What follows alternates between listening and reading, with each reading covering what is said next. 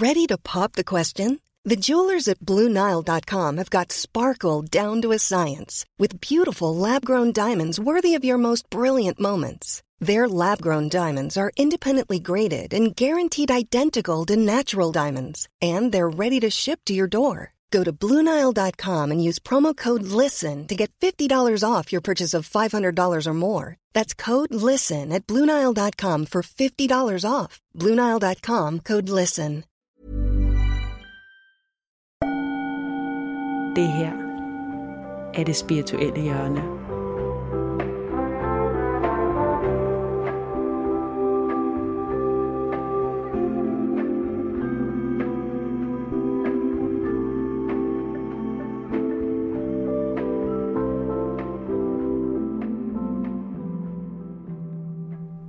I det her afsnit, der har jeg besøg af Svetlana Hansen, som er cyberwitch.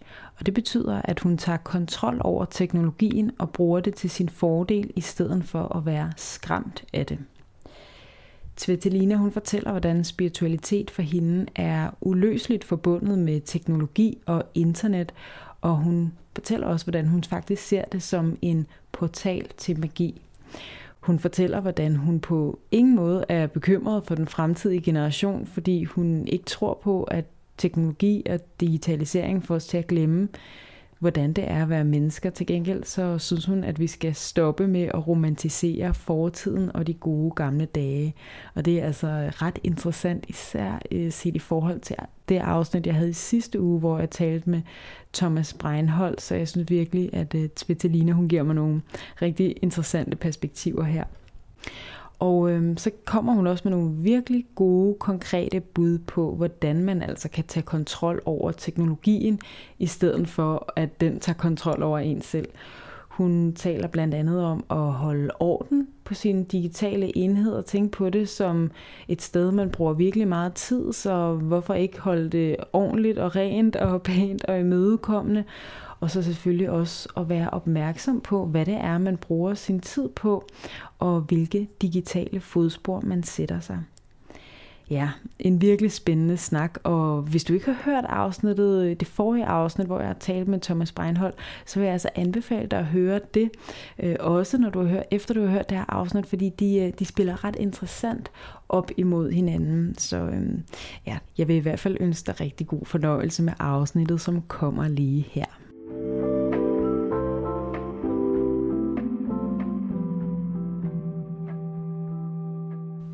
Jeg har fået besøg af dig, Svetlana Hansen. Ja.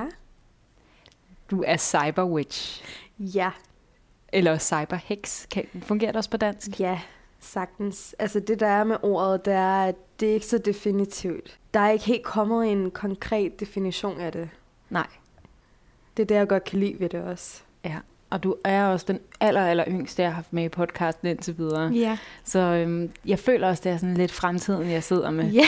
Ikke fordi du er meget yngre, end jeg selv er, men du er 25. Ja, det er jeg. Ja.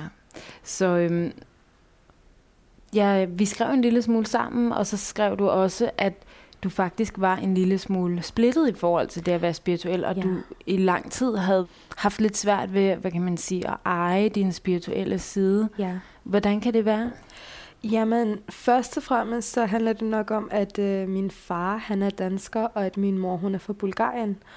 Og så er min far og altså generelt min danske familie, de er meget, altså de tænker meget logisk og meget rationelle mennesker, ikke fordi man ikke kan være det og samtidig være spirituelle, men det er helt klart noget, jeg har arvet fra min far, det der med at være meget rationel og virkelig, altså jeg elsker facts, kaste facts i hovedet på mig, og jeg elsker det, og så kommer jeg så fra min bulgarske side, hvor det er, at altså, det er det helt omvendte, det er meget, meget varme mennesker, og altså, de er også religiøse, men der tror man jo... Hvad religion er det? Kristendommen, men det er heller ikke kun det religiøse, jeg mener, altså det er bare, de tror jo på en hel masse ting, altså, så det er det helt omvendt, altså mennesker, som der lidt er ligeglade med videnskaben og de her ting, så jo, jeg har følt mig meget splittet, og det er nok først nu, at jeg har fundet ro i det.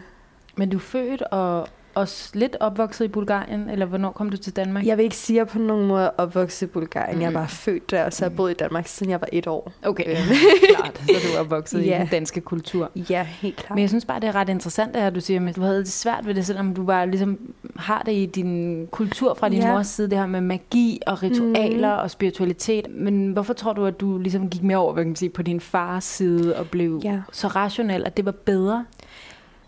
Det har rigtig meget at gøre med, at de spirituelle oplevelser, jeg har for den bulgarske kultur, nok ikke altid har været så positivt til at starte med. Jeg har set, at rigtig mange praktiserer det på en negativ måde. Nu skal man også passe på med, hvad er det egentlig, der er negativt.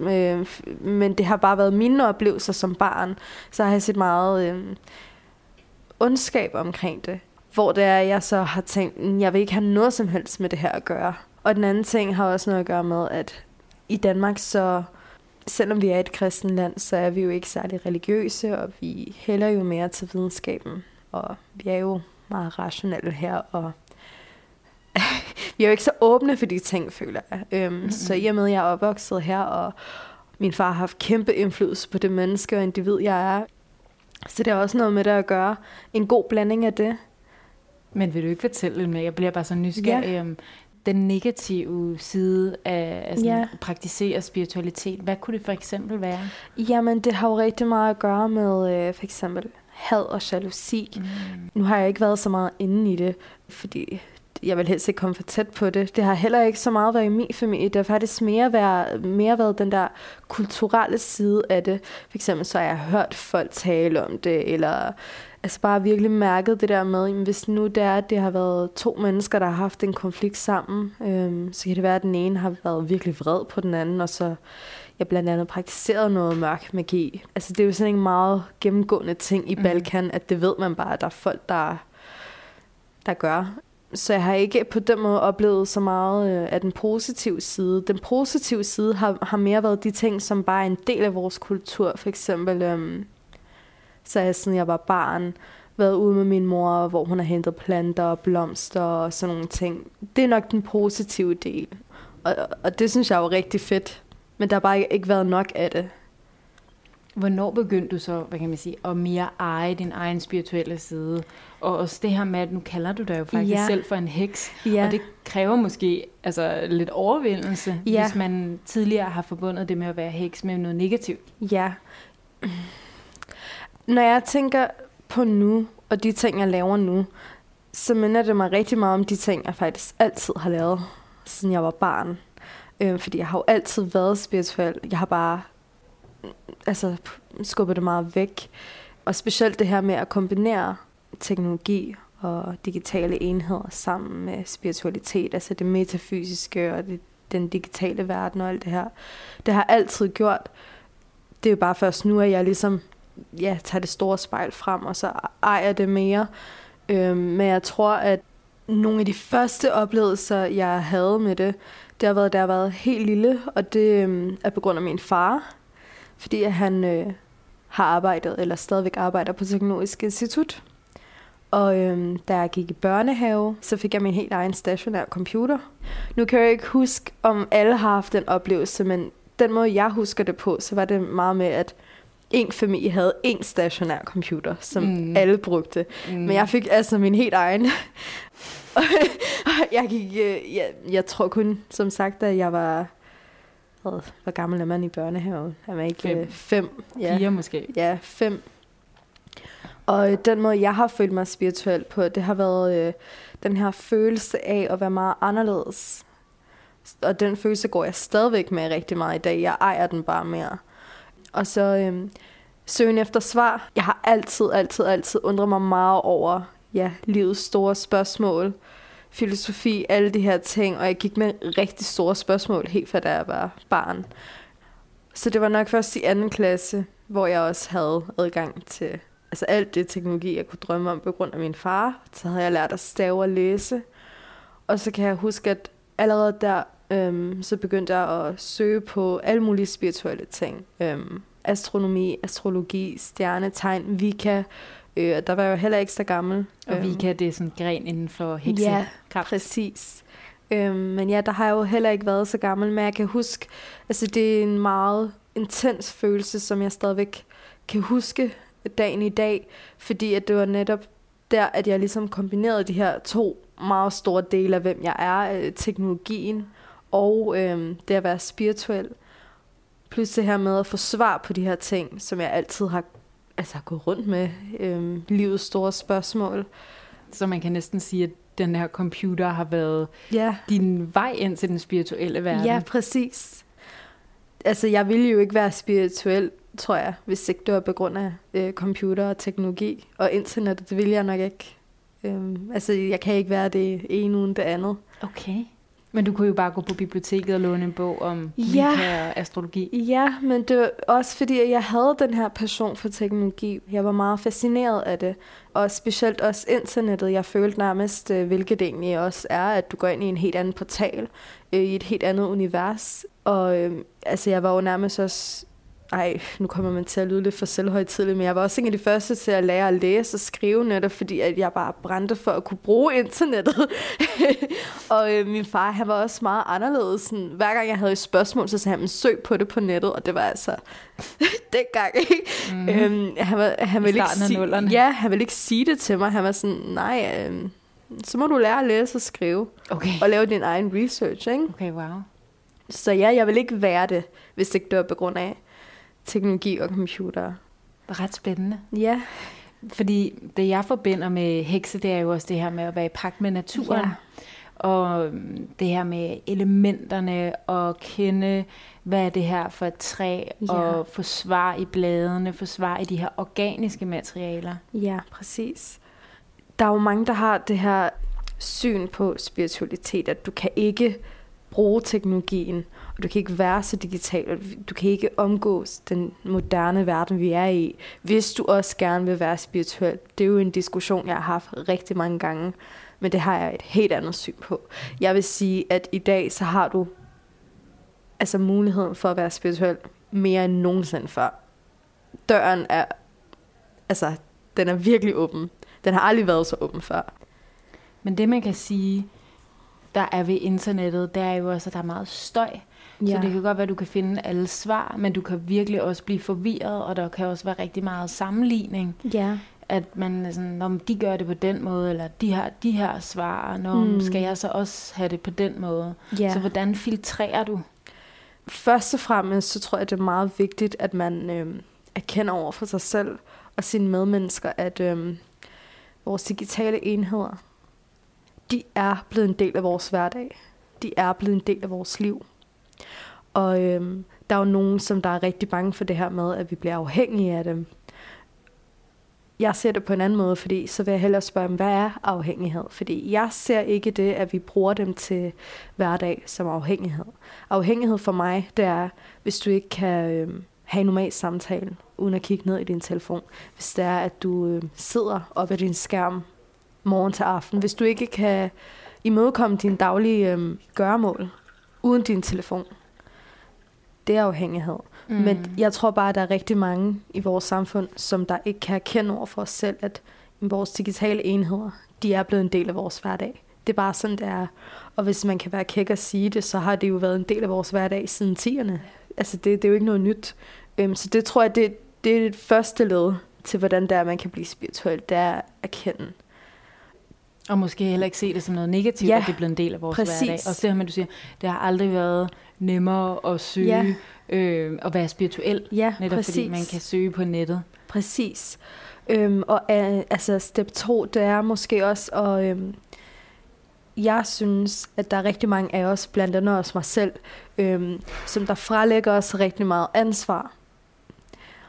Med det mener jeg, at når der sker noget dårligt, digitalt eller på internettet, så er der jo rigtig mange, som der har tendens til at sige, at det er også bare alle dem, der har lavet de sociale medier. De vil også kun det værste. Yeah. Og jeg kan jo være den første til at sige, at de har nok ikke de bedste intentioner. Nej. Men på den anden side, så har de også givet os utallige muligheder for selv at kontrollere det content, vi ser.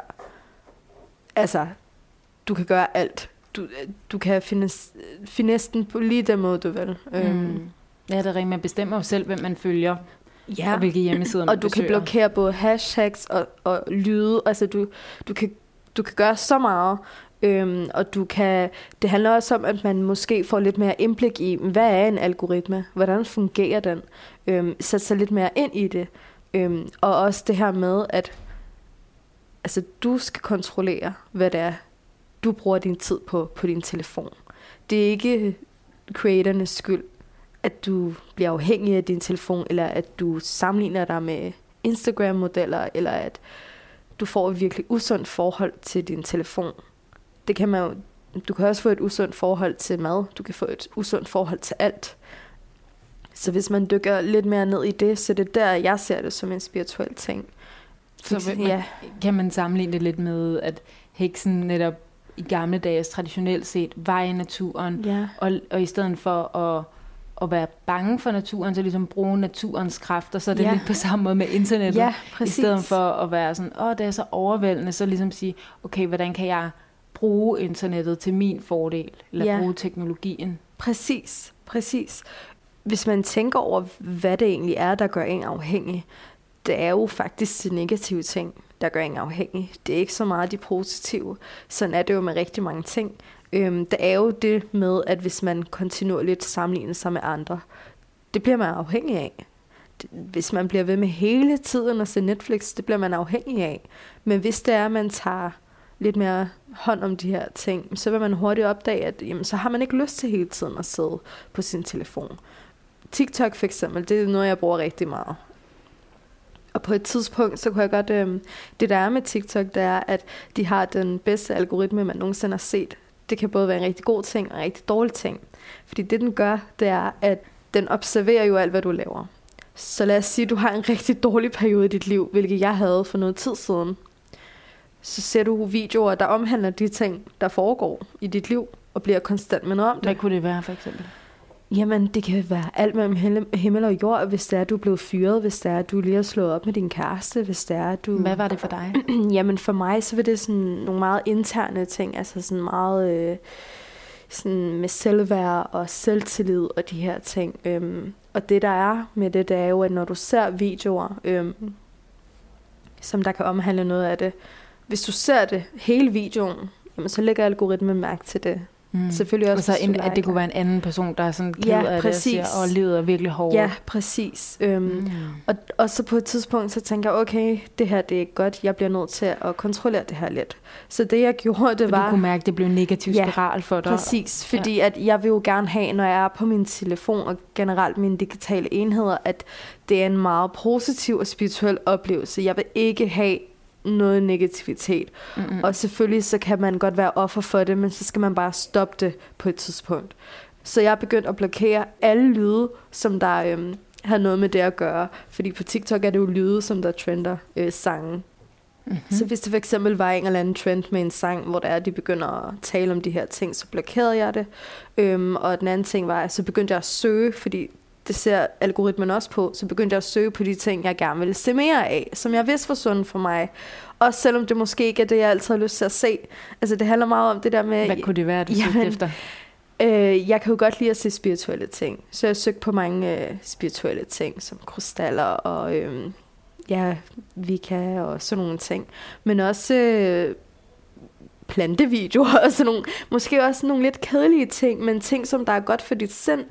Altså, hvor det er, du manipulerer både med algoritmen, men også med dig selv. Og det bliver bare ved med at blokere, bliver ved med at søge på ting. Og på den måde kan man jo tage meget kontrol over, hvad det er for noget content, man ser. Ja. Og for mig, så er det meget spirituelt. Fordi at du adapter også din hjerne og dit sind. Du kontrollerer, hvad det er, du ser. Og de ting, du ser, de bliver også en del af dine tanker og din hverdag. Og alle de her ting. For mig kan det ikke blive mere spirituelt end det. Og en anden ting, jeg også synes er meget vigtig at tænke over, det er, at vi netop fordi, at vores digitale enheder er blevet en del af vores hverdag, så er det virkelig vigtigt, at vi tænker over de her ting, og at vi tager mere kontrol, og at det netop godt kan blive en spirituel oplevelse. Og det altså går helt ned til ting som, hvad har du på din baggrund?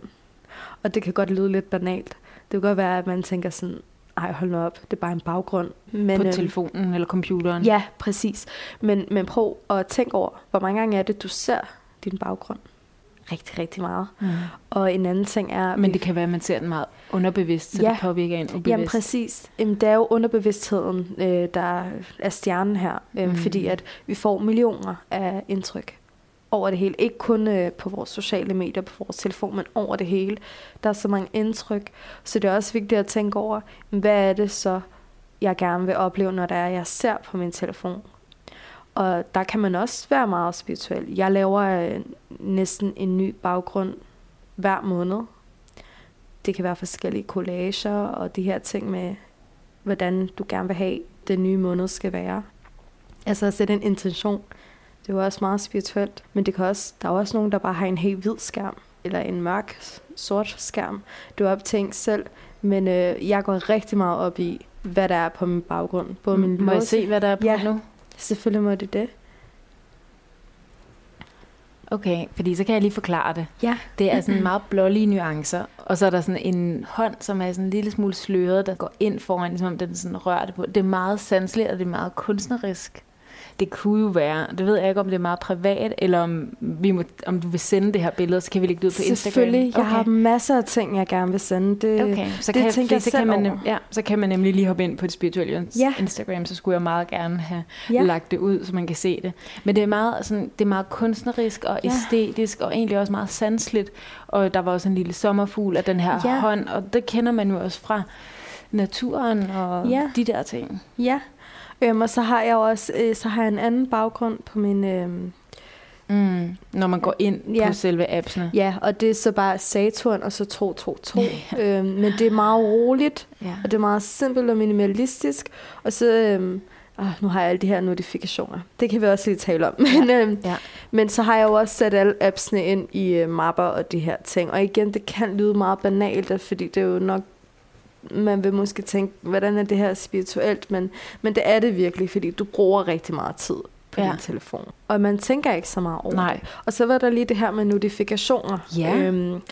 Og hver evig eneste nat, og det er ikke noget, man behøver at gøre, men det prøver jeg ihærdigt på, så gør jeg sådan, så der ikke er nogen notifikationer. Altså så går jeg i... alle notifikationer, jeg har. Jeg går ind i min mail, og så trykker læs på alle, hvis der er nogen, jeg ikke har læst. Jeg går ind på YouTube og går ind og... Altså, jeg læser også alle beskeder og alle de her ting. Og svarer også? Nej, jeg svarer ikke altid. Det kan jo være lidt stressende, ja, så. Præcis. At du så... Altså, så lige... Nå, okay. Ja, men folk, de ved godt, at jeg er en, som der ikke altid svarer hurtigt. Okay. Det sørger jeg altid for at sige, hvis jeg begynder at skrive med folk eller noget, så siger jeg bare, at du skal bare vide, at nogle gange er jeg lidt langsom. Men jeg prioriterer, at der ikke er nogen notifikationer, når jeg står op. Helst. Mm-hmm. Og så sådan noget med ens billedmappe.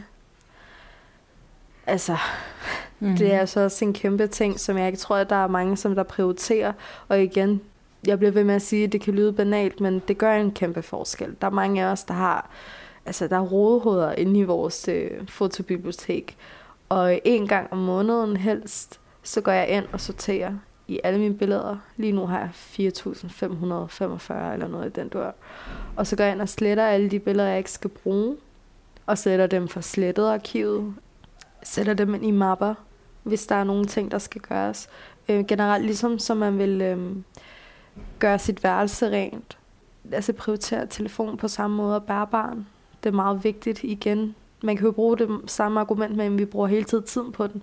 Jamen så sørg for, at den tid, du bruger, den er sund, og du har en god oplevelse. Og det er rart at komme derind, og man ikke er sådan, fordi det kan måske hænge lidt som sådan en, jeg kan ikke finde det her billede, det er lidt rodet. Ja, præcis. Altså det her, det er jo bare the basics af ligesom at være en cyberwitch. Der er jo rigtig meget ved det, og det jeg også kan lide ved det, som jeg også nævnte i starten, det er, at det ikke så...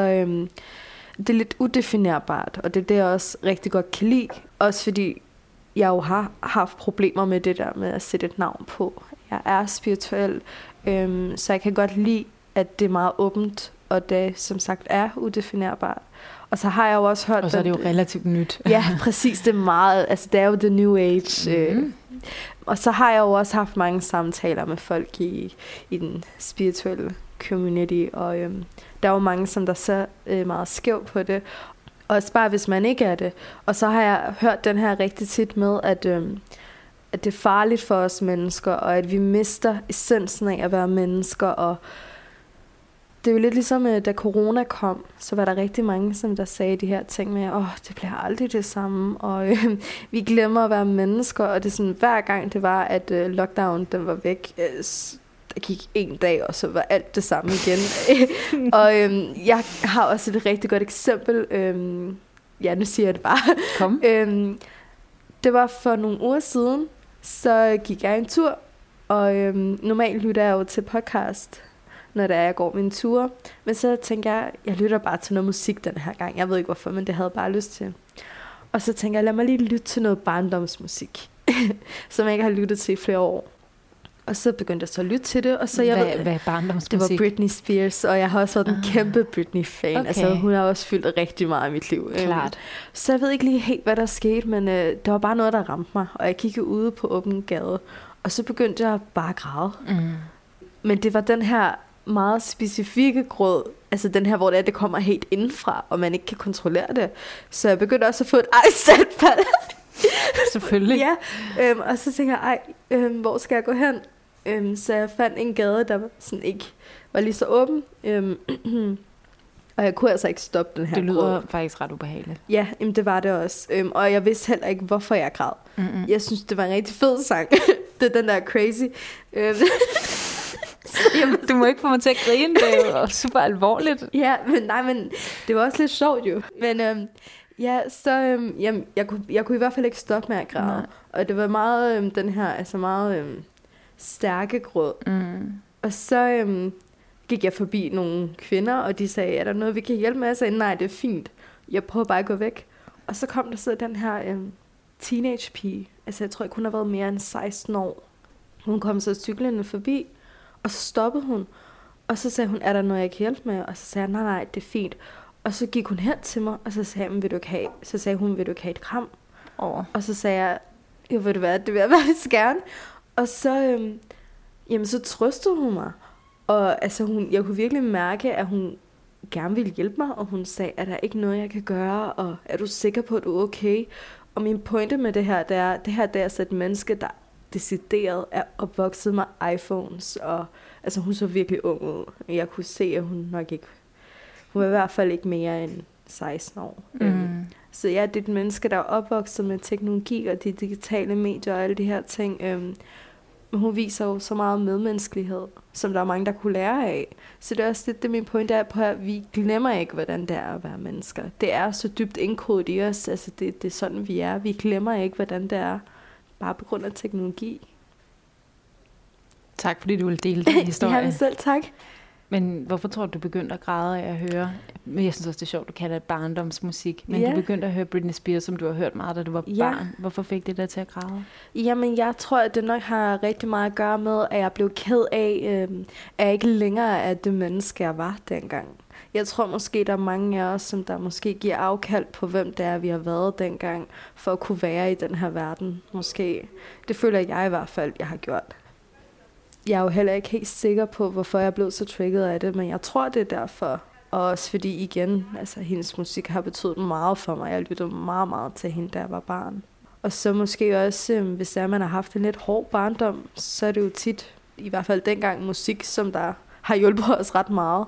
Så måske derfor, men jeg kunne i hvert fald, altså det var meget intenst. Og så på åben gade. Så intenst. Ja. Men så jeg synes i hvert fald, at hende pigen, hun var et rigtig godt eksempel på, at vi glemmer ikke, hvordan det er at være mennesker. Og teknologien, den udvikler sig mere og mere for hver dag, der går. Og jeg tror, det er rigtig usundt for os, hvis det er, at vi bliver ved med at skubbe den væk og være så bange for den. Fordi vi er, hvor vi er, og vi kan ikke gå tilbage. Og jeg tror også, at jeg er meget anti-romantisering af før. Både relationer og også årtier og sådan noget.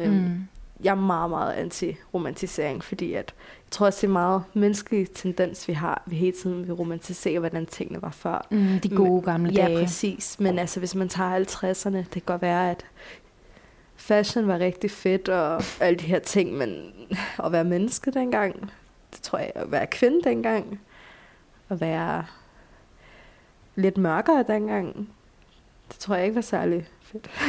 Jeg kan godt lide det her perspektiv, du kommer med. Og jeg tror bare, det er sådan, at det er nemmere, altså det er meget den der, jeg ved, hvad jeg har, jeg ved ikke, hvad jeg kan få, altså men frygten for fremtiden. Fordi jeg kan jo kigge tilbage på 1950'erne, og så kan man se det i et romantisk lys. Men du har jo helt ret, der var jo så meget undertrykkelse, og så meget ufrihed, og så meget så kontrol og normer og alt det der, som man måske ikke ønsker at gå tilbage til. Og så kan jeg bare heller ikke lade være med at tænke på, at sådan har det jo været med alle teknologiske fremskridt. Altså bogtrykkerkunsten, da den kom, folk var bare sådan, nej, det er så farligt, I kan ikke gå. Og tv'et. TV, og det er ikke godt. Og jeg kan godt lide, at du bare siger, men det er sådan, det er, og vi kan ikke gå tilbage. Jamen, det er jo netop fordi, at jeg hele tiden hører, at folk er så bange for det. Og jeg er helt med på, at der skal være en sund balance mellem naturen. Og, altså, jeg elsker selv naturen. Jeg går ture hver dag ude i naturen. Vi skal jo embrace det hele. Jeg kan da være den første til at sige, at vi skal få nogle bedre vaner. Ja, fordi jeg tænker også, at det, der kan være problemet ved at være meget på teknologi, det er, at man bliver meget mental, og man mister sådan sin sanselighed, og den måde, det dufter på, den måde, det føles i hænderne. Man mister sin krop, og det der med, at man sidder med noget, og kan ligesom arbejde med tekstur og materialer. Hvis man er foran en skærm, så er det meget mentalt. Ja, absolut. Det er jo derfor, der skal være en god balance. Og det her, det at være spirituel, og at kombinere det metafysiske med det digitale, det er jo måske heller ikke for alle, men det vil være en sund ting, hvis det er, at man elsker spiritualitet, men også gerne vil være en del af den moderne verden. Jeg har jo også respekt for de mennesker, som der siger, det vil jeg slet ikke være en del af, og der er jo nogen, de flytter til en landsby i Indien eller noget, for at komme helt væk, og det synes jeg faktisk er meget sundere, end hvis det er, at man går rundt og hele tiden har det dårligt med at være i den verden, vi er. Så det er meget vigtigt, at man får den der erkendelse. Ja, og virkelig tager magt over det. Det er jo virkelig det at arbejde med det, i stedet for at arbejde imod det. Præcis. Og der er jo tusindvis af måder at gøre det på. Altså igen, det her, det var bare det basics, men man kan også have, som jeg også nævnte, et digitalt alter. Ja, det vil jeg meget gerne høre mere om. Ja. Jamen, først og fremmest er der ikke nogen regler for det, og det er meget abstrakt, og det kan gøres på tusindvis af måder. Måske skal du starte med at opridse, hvad vil det sige, bare have et alter i det hele taget? Ja, altså også fysisk. Ja, jamen, altså fysisk, så er det jo ofte, at man har et specifikt sted, hvor der er, så kan det være, at der er nogle blomster, eller nogle figurer, eller krystaller og noget fra den årstid. Præcis. Et lys. Ja, der er også nogle, som der for eksempel forskellige deities og sådan nogle ting. Hvad er det? Jamen, det er jo folk, som der for eksempel kan tilbede en specifik gud. Afrodite for eksempel. Ja, så er der jo oftest mange blomster og muslingeskaller og de her ting. Ja. Men det handler jo meget om, at det er meget personligt. Så man kan jo have alverdens ting. Der er jo heller ikke nogen regler for det. Og et digitalt alter, det er jo igen, hvad det er, du gør det til. Man kan bruge forskellige ting. Der er nogen, der bruger Pinterest. Jeg bruger OneNote, og så bruger jeg noget, der hedder Aridotna. Okay. Det er lidt ligesom Pinterest. Bare lidt mere organiseret. Og så i OneNote, det er der jo mange, der bruger til at tage noter med i skolen. Og så kan det jo fungere lidt ligesom et grimoire, som der er mange, der har. Altså en bog med forskellige opskrifter med spells, og, eller hvad betyder den her farve. Altså sådan alt det information, man har om det, der er spirituelt. Jamen, det har jeg derinde. Det ser jeg også som værende et alter. Der er jo mange, der har den bog på sit alter. Jeg har den bare på min computer. Og så sådan den lidt mere kreative, sjove del. Det er så det, jeg bruger Aridotna til. Jeg håber, jeg udtaler det rigtigt. Men beklager. Men der er der mange billeder og forskellige quotes. Og så har mit yndlingsquote lige inden for det her, det er faktisk Magic is the mother of technology. Det er jo bare fantastisk. Fordi at igen, jeg ser computer, internet, det digitale som magi. Jeg synes ikke, man nærmest kan komme tættere på det, fordi hvis man tænker over, hvordan det fungerer, så er det jo virkelig, det er jo bare sygt. Helt vildt. Det er jo helt vildt. Men ja, så har jeg forskellige billeder, forskellige quotes, forskellige noter. Jeg har også bare måske et billede af et blad, eller en blomst. Det er jo meget på samme måde, bare digitalt. Man kan sige, at begge former for aldre er noget, der minder en om ens spirituelle side. Ja, præcis. Så om det er et fysisk alter eller digitalt, så er det noget, du kan kigge på for at minde dig om, at du er spirituel. Ja, præcis. Og så fungerer det også lidt som en dagbog. Altså hver dag, så skriver jeg måske en lille note, men jeg bruger mange billeder. Forskellige billeder af blomster, eller hvad det nu kan være, og så opdaterer jeg det hele tiden. Jeg har også, jeg ved ikke, om man vil kalde det et alter, men jeg har jo også et lille fysisk alter med krystaller og blomster og musingeskaller, men selve den praktiserende del, det foregår digitalt. Fordi jeg kan godt lide, at jeg hele tiden kan opdatere det, jeg hele tiden kan skrive ting ind, bare sætte det ind, uden at jeg skal tænke over sådan den fysiske del af det, sådan, vil det passe ind her? Så bliver jeg nødt til at flytte den her krystal og alle de her ting, ikke? Og så kan jeg godt lide, at det er så organiseret. Derfor kan jeg bedre lide at gøre det digitalt. Vil du også kalde dig selv bare for heks? Jeg ved godt, cyberheks, men vil du også sige, at du er en heks? Altså... Og hvad er en heks? Ja, jamen, altså først og fremmest vil jeg sige, at en heks, hun er jo ifølge mig symbolet på power. Et virkelig stærkt menneske, som der går imod strømmen. Og så, ja, et individ, der er spirituel, og som der bruger sin spiritualitet til dagligt. Men lige i forhold til at sige det til folk, så er det sådan, først og fremmest, så har jeg heller ikke en omgangskreds, som der er så åben over for de ting. Jeg er meget, de fleste i min omgangskreds er meget religiøse. Og dem, som ikke er, de tror slet ikke på noget. Så det er meget enten eller. Så over for dem, så er det nok ærligt talt ikke noget, jeg vil være sådan, ja, jeg er heks, eller jeg er cyberwitch, fordi så er det sådan, okay, heks, men er du også en cyberheks? Men hvis det er, at jeg er i... altså overfor dig har jeg jo intet problem med at sige det, fordi jeg ved jo, at jeg er også heks. Ja, og at du forstår, hvad det er, jeg mener, og at der ikke er... at man ikke bliver dømt på den her måde, fordi det er også... igen, jeg kunne godt lide det her term cyberwitch, fordi at det er svært at definere. Og jeg kan godt lide sådan nogle ting, fordi jeg føler nemlig også, at når det er, at du sætter dig selv ind i en boks, så er der også rigtig mange blokeringer, der er mange begrænsninger, fordi det kunne være så banalt at sige, som for eksempel, jamen, hvis du er spirituel, så kan du ikke tro på videnskab. Det er der jo rigtig, rigtig mange, der tror. Og sådan har jeg det jo ikke overhovedet. Jeg elsker videnskab, jeg synes, det er spændende. Der kan være mange fordomme, ja, og det kan der selvfølgelig også mod, man siger, man er heks. Ja, præcis. Og jeg hader bare det der med, at jeg hele tiden skal retfærdiggøre det ene og det andet. Jamen, hvis du er det her, kan du så tro på det her? Er det ikke lidt mærkeligt, at du tror på det her? Og det handler egentlig ikke så meget om, at jeg er bange for, hvad folk tror, fordi det er jeg faktisk ret ligeglad med. Det handler mere om, at jeg faktisk ikke gider at bruge energi på det. Jeg føler lidt, at jeg skal kunne tale med ligestillede, open-minded mennesker omkring det her ting. Og jeg er meget hurtig til lige sådan at tænke, okay, der er ikke engang nogen grund til at tale om det her, fordi vi er helt forskellige steder. Så folk må egentlig gerne dømme mig. Jeg har jo også tænkt lidt på, jamen, når jeg skulle komme her, skal jeg bruge navnet Lina, eller skal jeg bruge mit fornavn? Fordi at, jamen, nu er jeg jo også et menneske, som der går så meget op i teknologi og internettet. Og i og med, at jeg gør det, så ved jeg jo også, at når det er, man søger på et navn, så kommer alt frem. Og der kommer mere frem, end man overhovedet kan forestille sig. Altså, det er helt vildt, hvilke ting man kan finde. Og jeg har været meget... jeg er også et privat menneske. Nu kommer jeg så her og taler om hele mit liv. Men jeg er et privat menneske. Altså, jeg har været inde flere gange og haft lange korrespondancer med Google om at slette billeder. Og alle de her ting, fordi jeg godt kan lide den her kontrol. Fordi at jeg kender... Altså, jeg har meget respekt for internettet og den digitale verden, så jeg føler også, det sådan lidt, når du er en del af det, er du virkelig en del af det. Så det er også vigtigt at kontrollere. Eller tage styringen lidt i det. Ja, præcis. Fordi Og hvad har Google så sagt?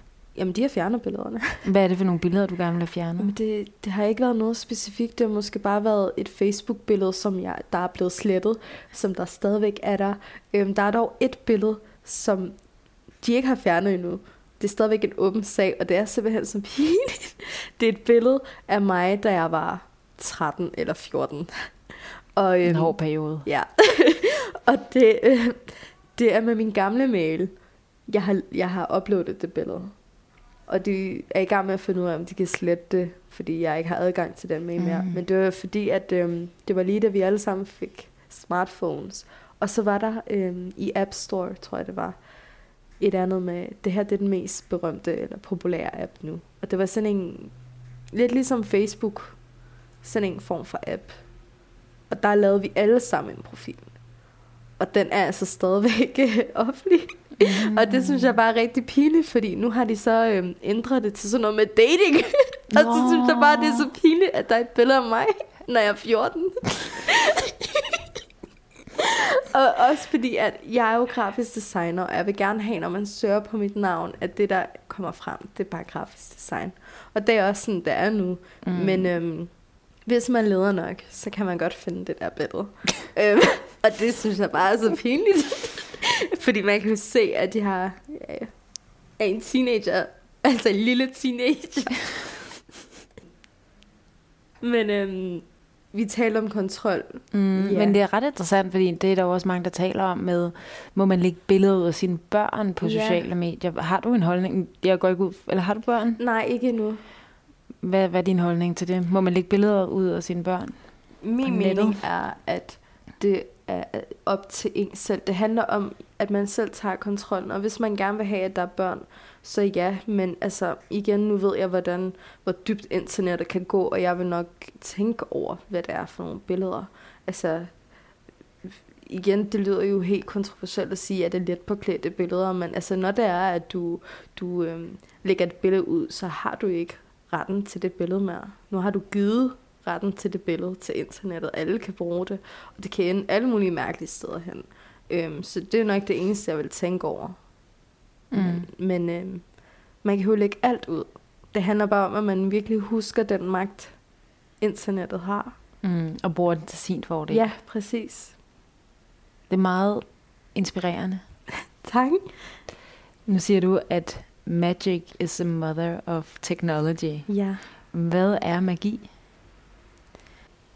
Magi for mig i hvert fald, det er nærmest alt. Bare det, at vi er her, det synes jeg er magisk. Men altså, der er jo nogen, de vil se magi som, igen, det er lidt mere okkult, det er lidt mere mystiske, hvilket nok også er det, jeg godt kan lide ved det. Men magi er jo måske også det, der er svært at definere. Jeg synes jo også, at internettet og teknologi, det er svært at definere. Så jeg synes, det passer perfekt sammen. Og det, man har svært ved at forklare og sætte ord på.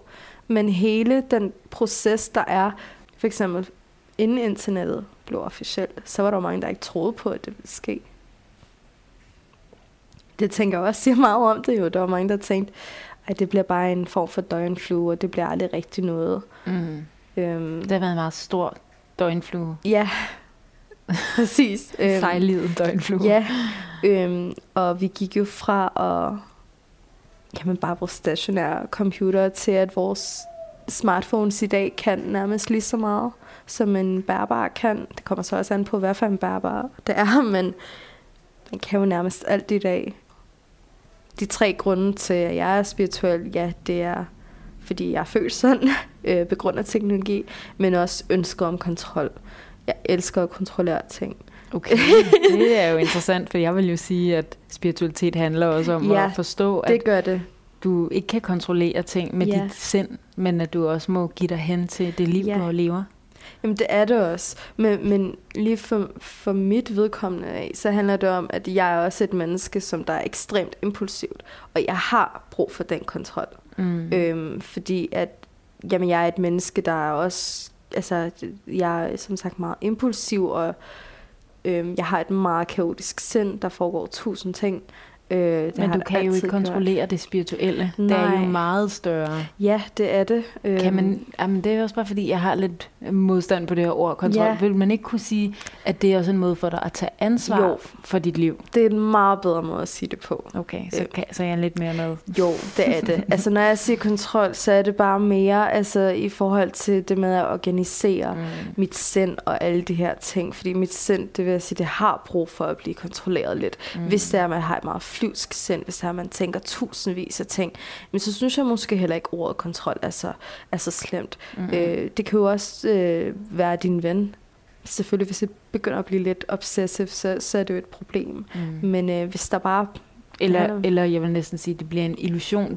Men det er rigtigt, man kan jo kontrollere sine tanker. Man bestemmer selv, hvad man vil tænke. Man bestemmer selv, hvad man vil have på sin telefon. Men man kan ikke kontrollere omverdenen. Nej.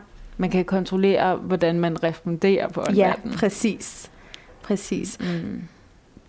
Det er jo helt med på. Ja. Altså de ting, jeg ønsker at kontrollere, det er jo kun interpersonelle ting. Det er jo kun interne ting, og det er jo heller ikke nødvendigvis for, at det skal være på den måde. Det er bare for at få et lille break.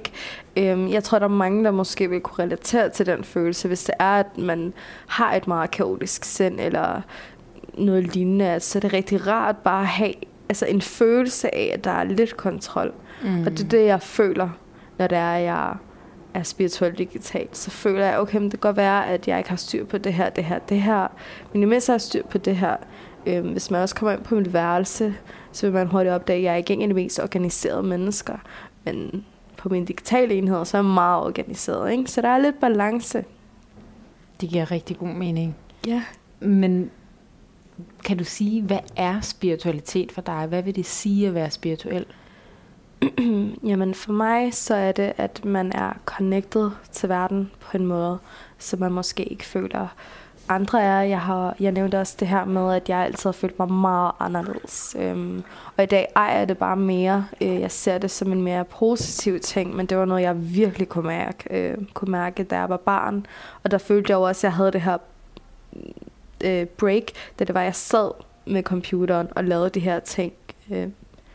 Der følte jeg mig bare sådan, jamen i mit helt eget, hvad kalder man det? Altså forbundet? Ja, jeg følte mig så forbundet til verden, og der følte jeg mig overhovedet ikke anderledes, eller at jeg var mærkelig, eller på en anden måde end andre er, men jeg har jo også hørt det meget gennem hele mit liv, at jeg er anderledes.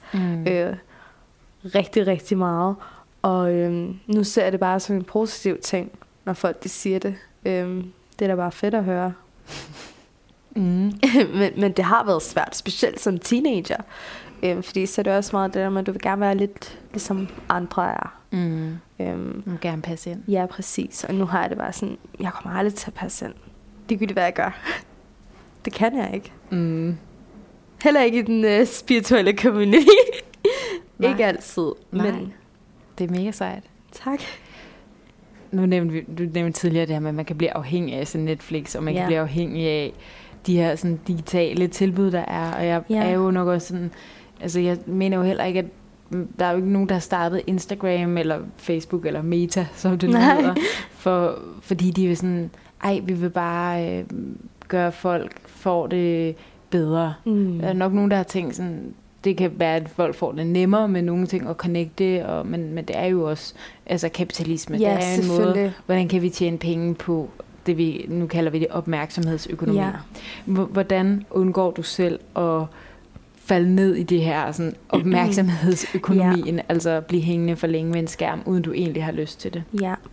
Jamen, først så vil jeg starte ud med at sige, at jeg selv har været offer for det, og det har også været det, der har gjort, at jeg er så motiveret til at være den måde, jeg er på i dag. Jeg er jo heller ikke perfekt, men jeg er meget anderledes end før. Altså før var jeg det værste eksempel. Jeg så hele tiden Netflix. Jeg var hele tiden på Instagram, fulgt alle mulige mennesker, som ikke var godt for mig at følge. Sammenlignede mig selv og mit liv med alt og alle. Alt muligt. Det får man det dårligt af. Det får man. Men det jeg gør, det er jo bare, at jeg er mere in tune med, hvad er det, jeg laver. Altså det er meget det der med, at man er mere opmærksom på, hvad er det, jeg laver, i stedet for bare at åbne og være et offer for det. Fordi det er jo egentlig det, man er. Så man skal virkelig sige, at jeg er ikke et offer. Det er mig, der har kontrollen her. Og tænk over, hvad det er, du ser. Og tænk over, hvad det er, du gør. Og igen, stop med hele tiden. Og det er jo også en besked til mig selv. Altså, det jeg siger til mig selv. Stop med hele tiden og tænk, at de andre er onde. Du har alle de muligheder, du skal bruge. Der er ikke nogen undskyldninger. Altså, det er der virkelig ikke. Så det handler jo også om disciplin. Og jeg er faktisk ikke ved at sige et så forfærdeligt disciplineret menneske. Men lige med det her, det er jo også fordi, at det er noget, jeg er passioneret omkring. Men jeg tror bare, det gik op for mig en dag, at det er en del af vores liv, vores digitale enheder, og der er ikke noget at gøre ved det. Embrace det, vær glad for alle de positive ting, der er, og du kan sagtens fjerne de negative sider. Selvfølgelig vil der være nogle negative ting, men du har så meget kontrol. Og noget, jeg glemte at sige, det var for eksempel, at når det er, at man siger det der med, det er også bare de der creators, de er så ondskabsfulde. Så prøv lige at tænke over, hvor meget magt det er, du egentlig har. Fordi hvis ikke det var på grund af os, så ville der ikke være nogen sociale medier, så vil der ikke være nogen af de her ting. Ja, man kan jo godt sige, det er os, der er produktet, men hvorfor er det så slemt? Fordi, og hvis man ikke har lyst til at være det, så kan man også bare vælge at lukke det. Præcis. Jeg vil også nævne, min far, han har ingen sociale medier overhovedet. Så det, men altså, igen, vi har utrolig meget magt. Det har vi. Det er bare vigtigt, at vi anerkender det. Og så husker på, at vi ikke er et offer for noget som helst. Vi kan kontrollere så meget. Hvis det er, at du ved, at du ikke hele tiden skal se...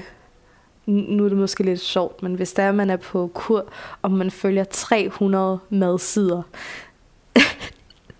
Igen et banalt eksempel, men... Så er der mange fristelser at kigge på.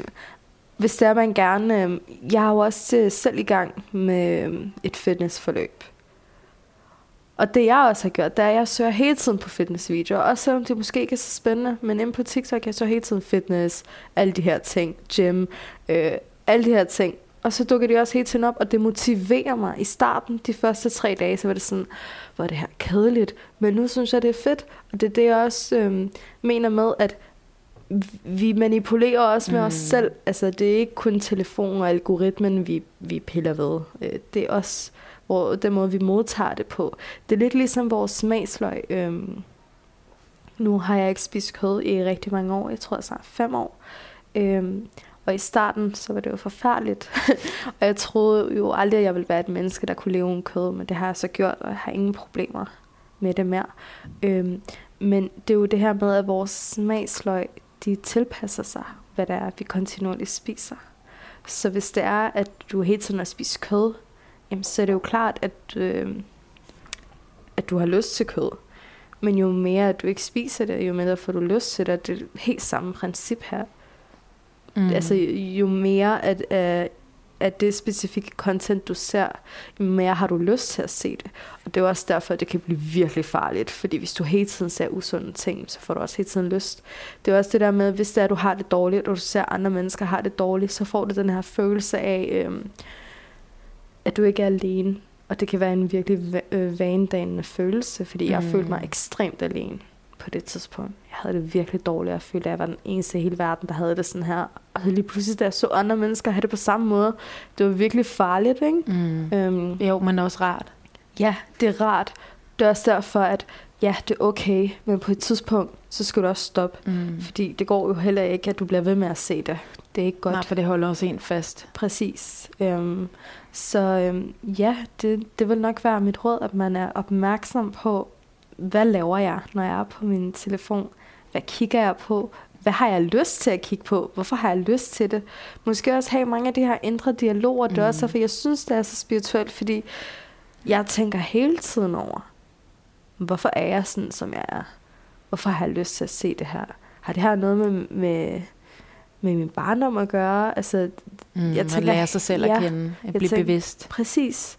Altså, så også det med, at det har også gjort, at jeg er meget mere i kontakt med de her ting. Altså, jeg er altid et menneske, der er i kontakt med min bevidsthed, men nu er det sådan på en anden måde. Jeg stiller flere spørgsmål, og er måske lidt mere altså ikke så naiv over for mig selv. Jeg er mere sådan, ja, okay, men så må vi stoppe med det. Det er et virkelig godt råd. Tak. Man skal blive lidt mere bevidst om, hvordan man bruger teknologien, og bruge den til sin fordel. Ja, og så har jeg også meget mindre lyst til at være på min telefon, efter jeg har det på den måde. Altså før havde jeg jo brug for hele tiden at være på den. Der stemninger med min oplevelse af i hvert fald, at når det er, man har positive oplevelser, så er der heller ikke det her need for hele tiden at være på sin telefon. Men når det er alle de her negative ting, det er virkelig ligesom stoffer. Så ja. Så kan du også godt være sådan lidt ude i naturen og back to basics med det der ting. Ja, jamen det er jo det, jeg mener med balance er vigtigst. Jeg elsker naturen. Det gør jeg. Jeg er ude i den hver dag. Jeg kan ikke leve uden min gåtur. Jeg bruger jo også naturen spirituelt. Altså det er bare, jeg kombinerer det bare. Det er ikke det der med, at det ene kan ikke være der uden det andet. Det er også det, jeg mente med, at du kan sagtens være spirituel og være i den moderne verden. Du kan sagtens have din nuværende praksis som heks, eller hvad det nu er, og også bruge teknologien. Altså jeg kan ikke, der er jo mange, der ser det negativt, men for mig er det bare en win-win. Men så du både, altså hold da op, du er både spirituel på de digitale medier, og ude i den fysiske verden. Det kan jo ikke blive bedre. Jeg synes, at det ville være forfærdeligt, hvis det er, at man er virkelig spirituel og in tune med sig selv i den fysiske verden, men i den digitale verden, så er det bare forfærdeligt. Det er jo, der er jo ubalance. Det giver rigtig god mening. Det er jeg glad for, at du synes. Ja, og jeg er rigtig glad for, at du vil være med i det her afsnit. Og jeg er glad for, at jeg måtte være med.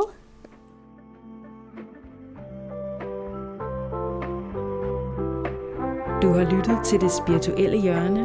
Musikken til podcasten er lavet af Sofus Peder Faber Laursen. Mit navn, det er Anna Sofia Petri, og hvis du kan lide podcasten, kan du give den et like, et følg eller en håndfuld stjerner her i din podcast-app. Og hvis du kender nogen, som du tror vil kunne lide at høre Det Spirituelle Hjørne, så husk at sige det videre.